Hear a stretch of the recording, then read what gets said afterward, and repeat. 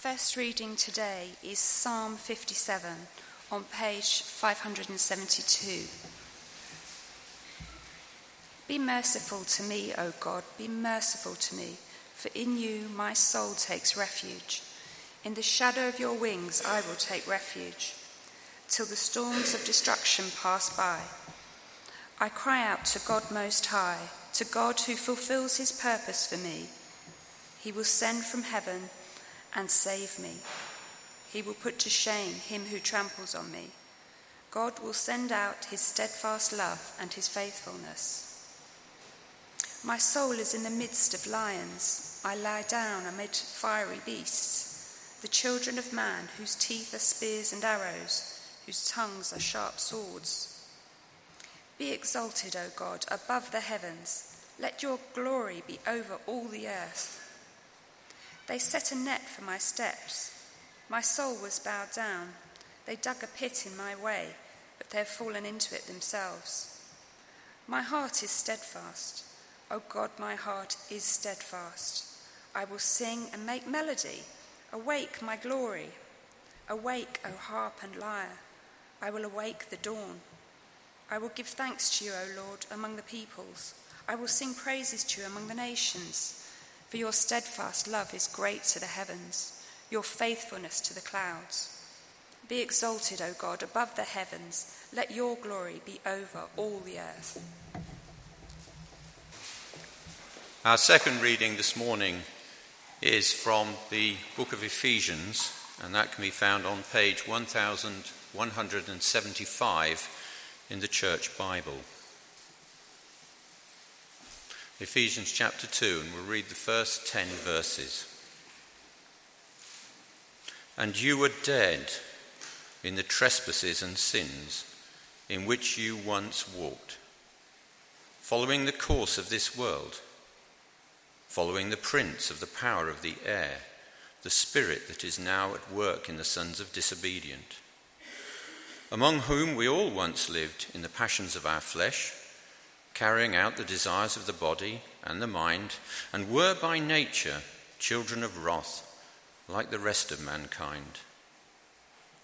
But God, being rich in mercy, because of the great love with which he loved us, even when we were dead in our trespasses, made us alive together with Christ. By grace you have been saved, and raised us up with him, and seated us with him in the heavenly places in Christ Jesus, so that in the coming ages he might show the immeasurable riches of his grace in kindness towards us in Christ Jesus. For by grace you have been saved through faith, and this is not your own doing, it is the gift of God, not as a result of works, so that no one may boast. For we are his workmanship, created in Christ Jesus for good works, which God prepared beforehand that we should walk in them. Adrian, thanks very much for reading for us. Please do keep Ephesians chapter 2 open, page 1175 if you closed the Bible. Why don't I pray before we look at God's word together? Having the eyes of your hearts enlightened. Heavenly Father, we thank you that you're a God who speaks. We thank you for your word, the Bible. Thank you for this enormous, seemingly very simple thing, but a great privilege to be able to read your word, to hear it explained. And we pray, please, that you would open the eyes of our hearts so that we might see things with the eyes of our hearts that we cannot see with the eyes in our heads. And we ask it in Jesus' name. Amen. Well, there's no denying that London is a global powerhouse. In fact, the second most powerful city on the planet after New York. Everywhere you go, London projects power, doesn't it?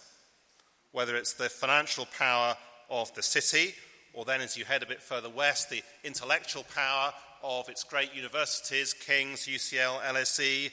There's the political power of Westminster, and there is the cultural and media power of the BBC, News International, Sky Sports, and so on, with their grip on the way in which we think about the world in which we live. And of course, the power that London enjoys, whether it's financial or political or intellectual or cultural, very much sets the agenda for the rest of the nation. And therefore, of course, you might be excused for thinking, who would ever do what Jamie and Timothy have done, which is to put your trust in Jesus Christ and follow him in London, where to be a Christian feels so weak, where it looks so much as if you're kind of on the margins of the city, of our cultural life as a nation. Just as it would have done in first century Ephesus, dominated as it was by the power of the Roman Empire, the second most important city in the empire, and dominated as it was by the mighty temple of Artemis. And the massive temptation, surely, for them as for us, is simply to get with the program of the world around us rather than to get with God's program. It's why the Apostle Paul writes this letter, so that each one of us will live lives which are shaped by spiritual realities that we cannot see, rather than lives which are shaped by the physical realities that we can see. Let me remind us that in this letter, God wants us to be confident that his plan for all of history, to unite everything in a new creation under Jesus Christ, is on track. We began to see that last time. Just have a look at chapter 1, verse 21. Jesus Christ is all-powerful. He's now far above all rule and authority and power and dominion. And now in chapter 2, verses 1 to 10, we see the amazing power that God has worked in everyone who has put their trust in Jesus. And it is simultaneously both one of the most shocking passages in the Bible and also one of the most wonderful passages in the Bible. Before we start, let me remind us that the Apostle Paul wrote this to a church, to Christians. I guess there may perhaps be some of us who are slightly tempted to switch off. After all, this will be a familiar passage to some. But no, this is written to you, because of course each one of us here this morning needs to grasp more fully the power that is at work in us if we are to live for him and not to lose heart in the Christian life. Well, if you're here this morning and you're looking in on the Christian life, you're looking in on the Christian faith, why, this gets us to the very heart of the Christian message. You'll find there's an outline on the back of the service sheet just to show where we are heading. Michael, would you mind switching off the heater? It's just the switch over there. That's great. Thank you. Well done. Excellent. So first of all, from death. Chapter 2, verses 1 to 3. Let me read them again. And you were dead in the trespasses and sins in which you once walked, following the course of this world, following the prince of the power of the air, the spirit that is now at work in the sons of disobedience, among whom we all once lived in the passions of our flesh, carrying out the desires of the body and the mind, and were by nature children of wrath, like the rest of mankind. The headline is verse 1, and you were dead in the trespasses and sins in which you once walked. Trespasses refers principally in the Bible to the things we've done wrong before God. It's breaking God's law, doing so in a whole variety of ways. While sins refers more to the things that we have failed to do, failing to love God with heart and soul and mind and strength, failing to love our neighbours as ourselves. And the consequence, says the Apostle Paul, is that you were dead. And notice at the same time it was a living kind of death. See how he goes on in verse 2 as he says, in which you once walked. You were dead, but you lived. Now, of course, lots of people who make no Christian profession whatsoever, or people who openly repudiate Jesus Christ appear very much alive, as we do here this morning. You'll be glad to hear that everyone looks very much alive as we sit here this morning. So are we really to say that such people who make no Christian profession whatsoever, or who openly repudiate Jesus Christ, are dead? Well, yes, spiritually speaking, it is what all of us are by nature like, as unresponsive to God as a corpse. The evidence, notice, is in our lives, because all of us are by nature followers. We're not free, as we like to think we are. We are all by nature followers. Notice, first of all, we follow the course of this world. Verse 2, a world organised without reference to God. It's how we all live, just like everyone else. We follow the pattern of thought and life in the world around us, what it values, what it thinks is important, rather than God. Second, we all naturally follow the prince of the power of the air. That is a reference to the devil. At which point you and I are not to think of Halloween or a sort of disaffected teenager dabbling in the occult or anything like that, but rather the big Bible picture. Jesus tells us the devil is the father of lies, and it's how he's introduced at the beginning of the Bible. Many of us will have been looking at that in our growth groups in Genesis chapter 3 recently. As he says to Eve, did God really say? As he says, you surely won't die. You know better than God. Life without God is better than life with God. It won't matter anyway. There's no judgment. The father of lies. And notice verse 2, he is still at work, exercising effective and compelling power over people's lives. Third, notice verse 3, we follow the passions of our flesh, carrying out the desires of the body and mind. So we can't just blame the devil. We're not passive victims. We are responsible. This is the way all of us, by nature, desire to live. Notice not just the sins of the body, which perhaps are the most obvious, but the sins of the mind. Things like pride, false ambition, judgmentalism, envy, lack of self-control, and so on. It doesn't, of course, mean that you and I are not capable of doing good things, nor does it mean that we're as bad as we could be. But it does mean that every aspect of our being, every aspect of our personality is affected. Perhaps there's someone here this morning, and you think to yourself, I value my freedom too much to serve Jesus, to do what Jamie and Timothy have done, and to follow him. But the reality is that none of us are free. The freedom that we so long for and so prize, the freedom to live without God, actually is nothing of the sort. I gather the most popular piece of music that's now played at funerals in this country is Frank Sinatra's I Did It My Way. Something to boast about. A badge of honour. Look at me. I did it my way. But actually it should be a source of very deep shame, as no doubt it is for those who request that that song is sung at their funeral or played at their funeral. What is the result? Verse 3, we were by nature children of wrath. It is an awe-inspiring statement, that, isn't it? Alienated from God, facing the just judgment of God. In other words, men and women the world over, you see, do not live in a kind of blissful state of well-meaning ignorance where the things of God are concerned.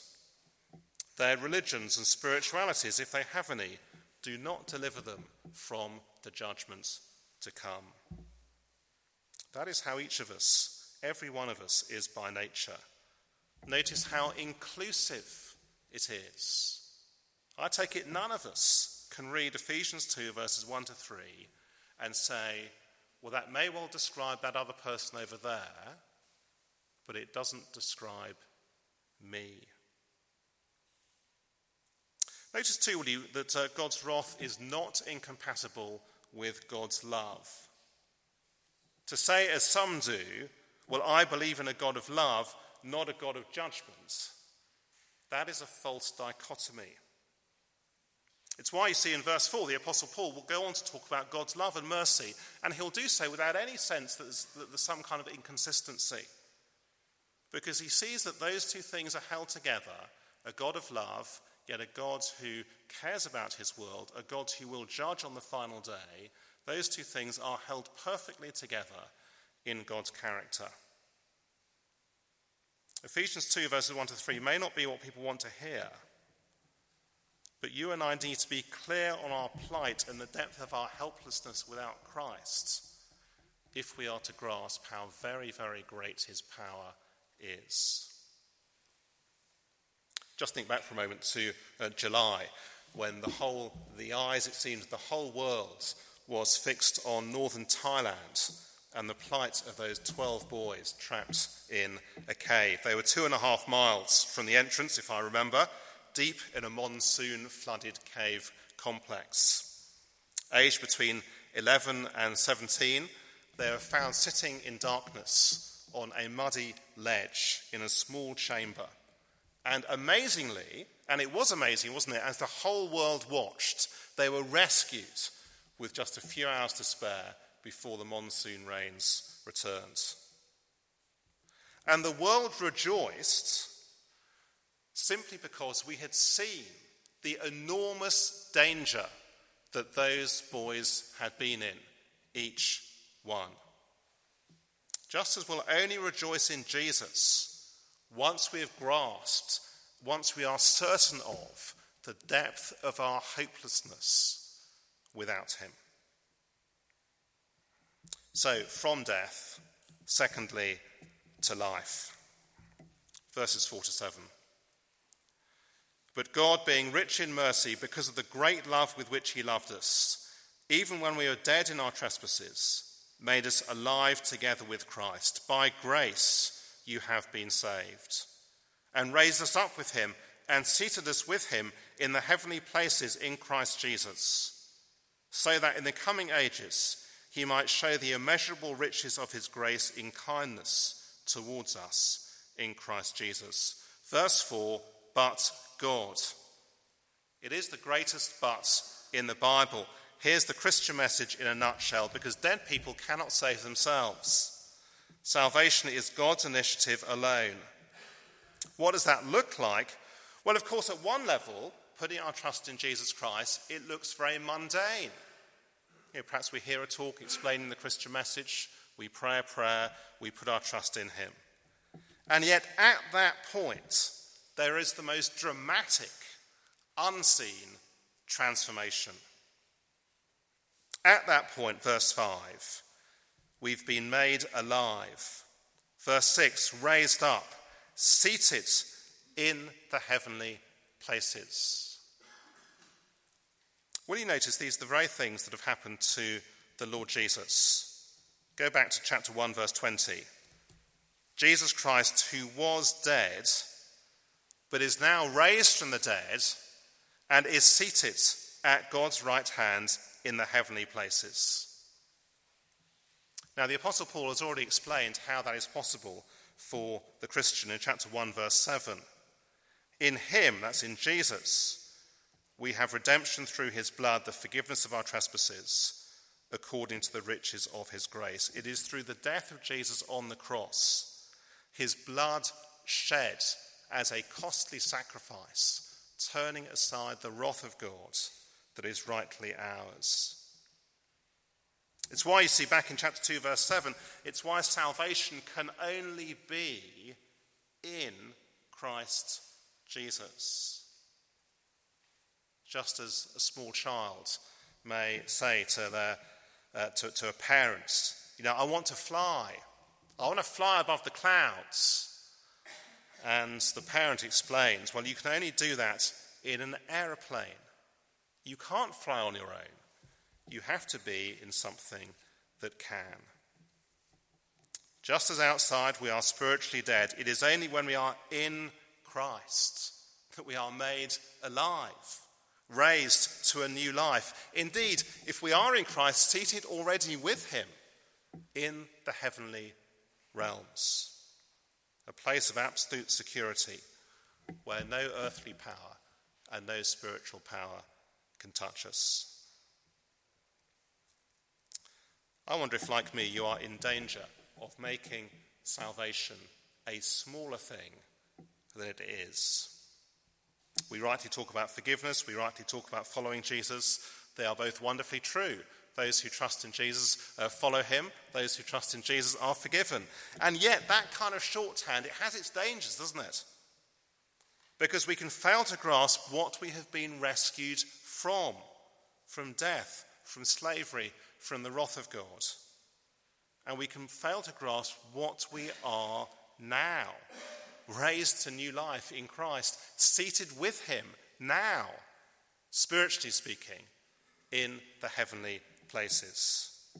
Do you realize what's happened to you if you're here this morning and you put your trust in Jesus? It's a reality we cannot see with the eyes in our heads, but God wants us to see it with the eyes in our hearts.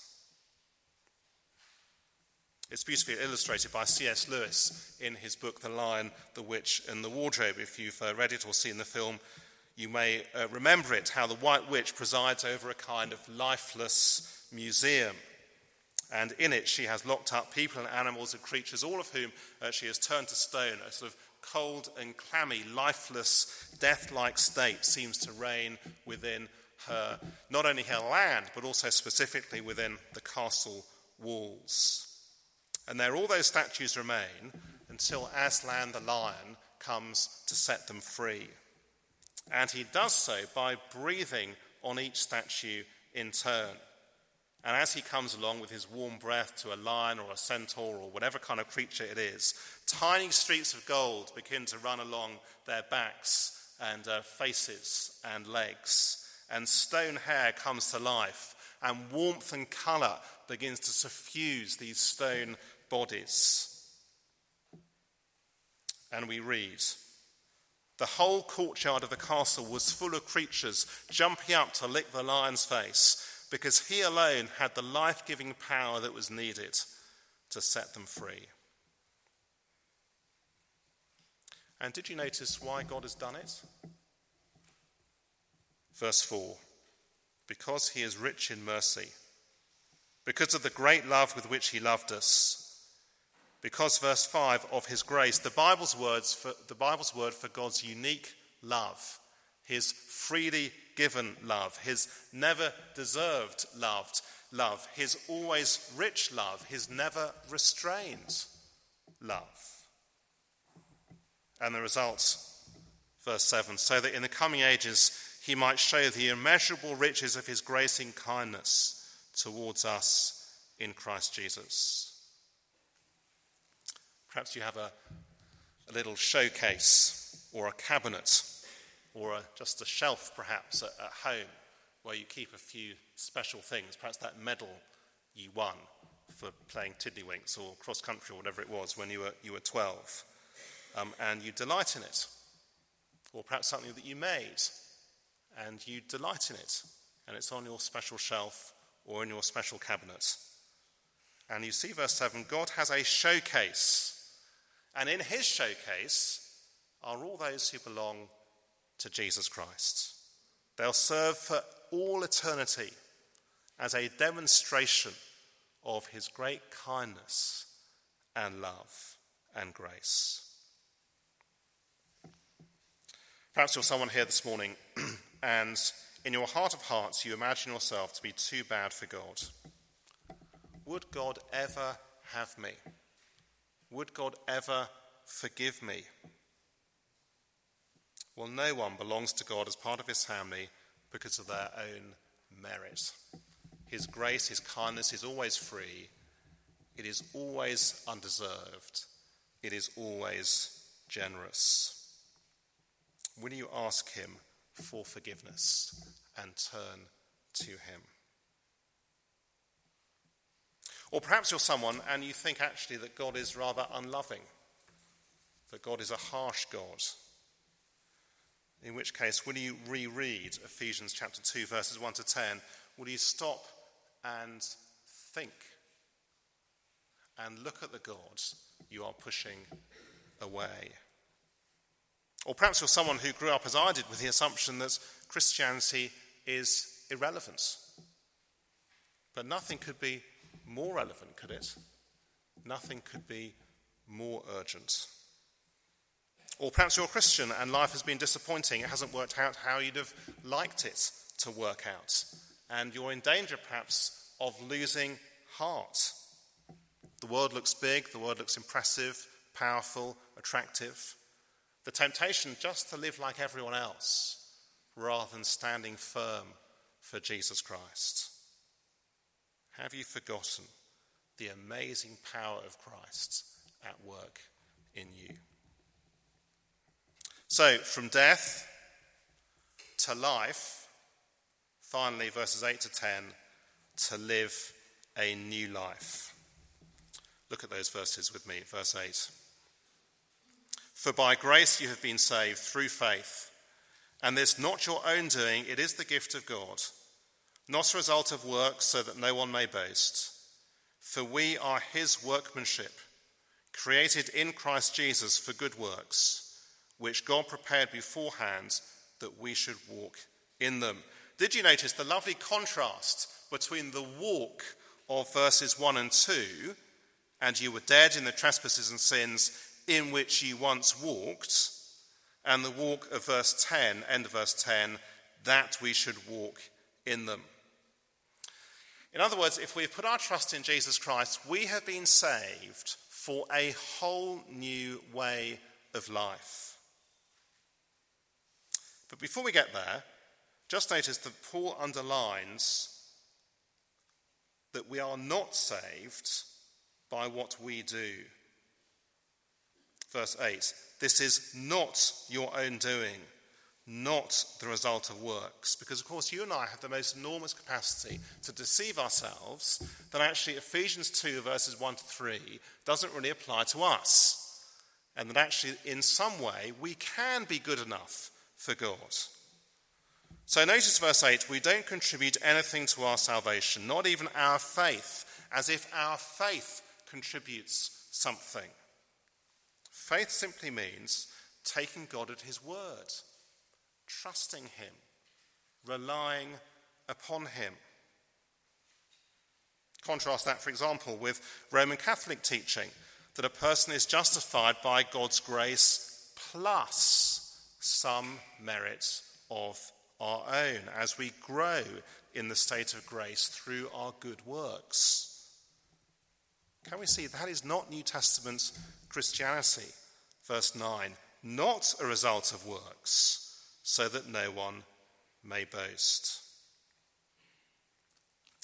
Just imagine for a moment what the heavenly welcome party would look like if we were saved in part by our good works, with people kind of introducing themselves to each other as people do at drinks parties and things.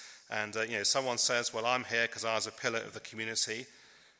Someone else says, I'm here because I was a regular churchgoer. Someone else says, well, I'm here and, I don't really know what everyone else would have done without me. I'm such a decent person. Someone else kind of looks around at everyone else and thinks, golly, what on earth are they doing here? I thought heaven wasn't, I thought those kinds of people weren't allowed in here. That wouldn't be heaven, would it? That would be hell. Everyone boasting of their achievements.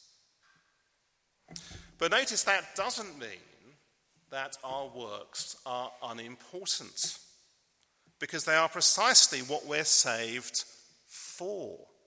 Not saved by, saved for.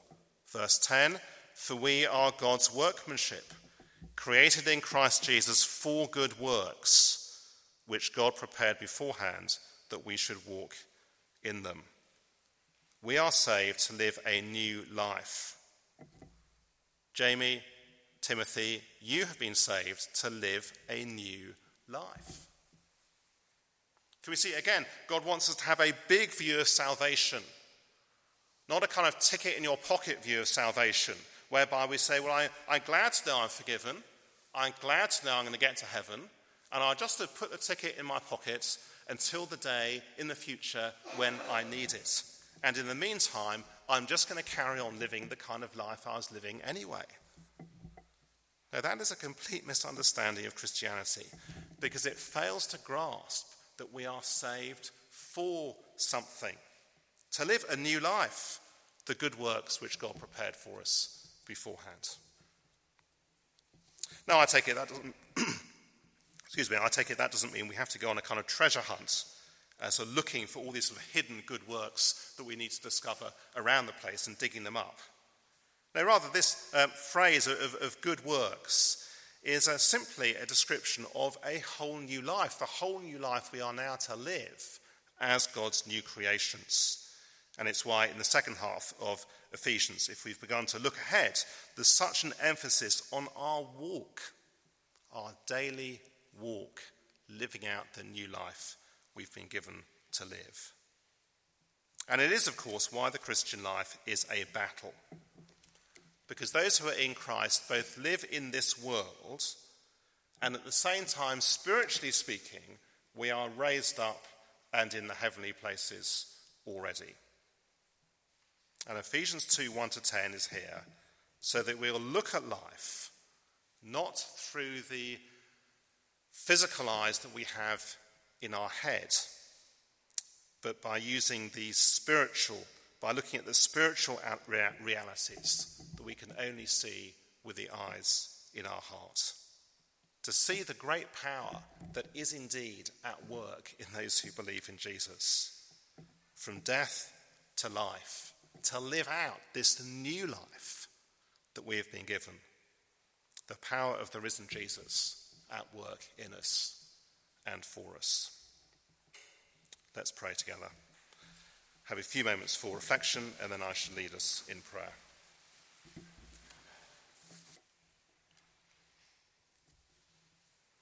But God, being rich in mercy, Heavenly Father, we praise you very much for this glorious reminder of what is true of everyone who has put their trust in the Lord Jesus Christ, brought from spiritual death, facing the judgment to come, to spiritual life, raised to new life, raised with Jesus, seated spiritually in the heavenly places. We praise you, Heavenly Father, for your great love, for your undeserved love.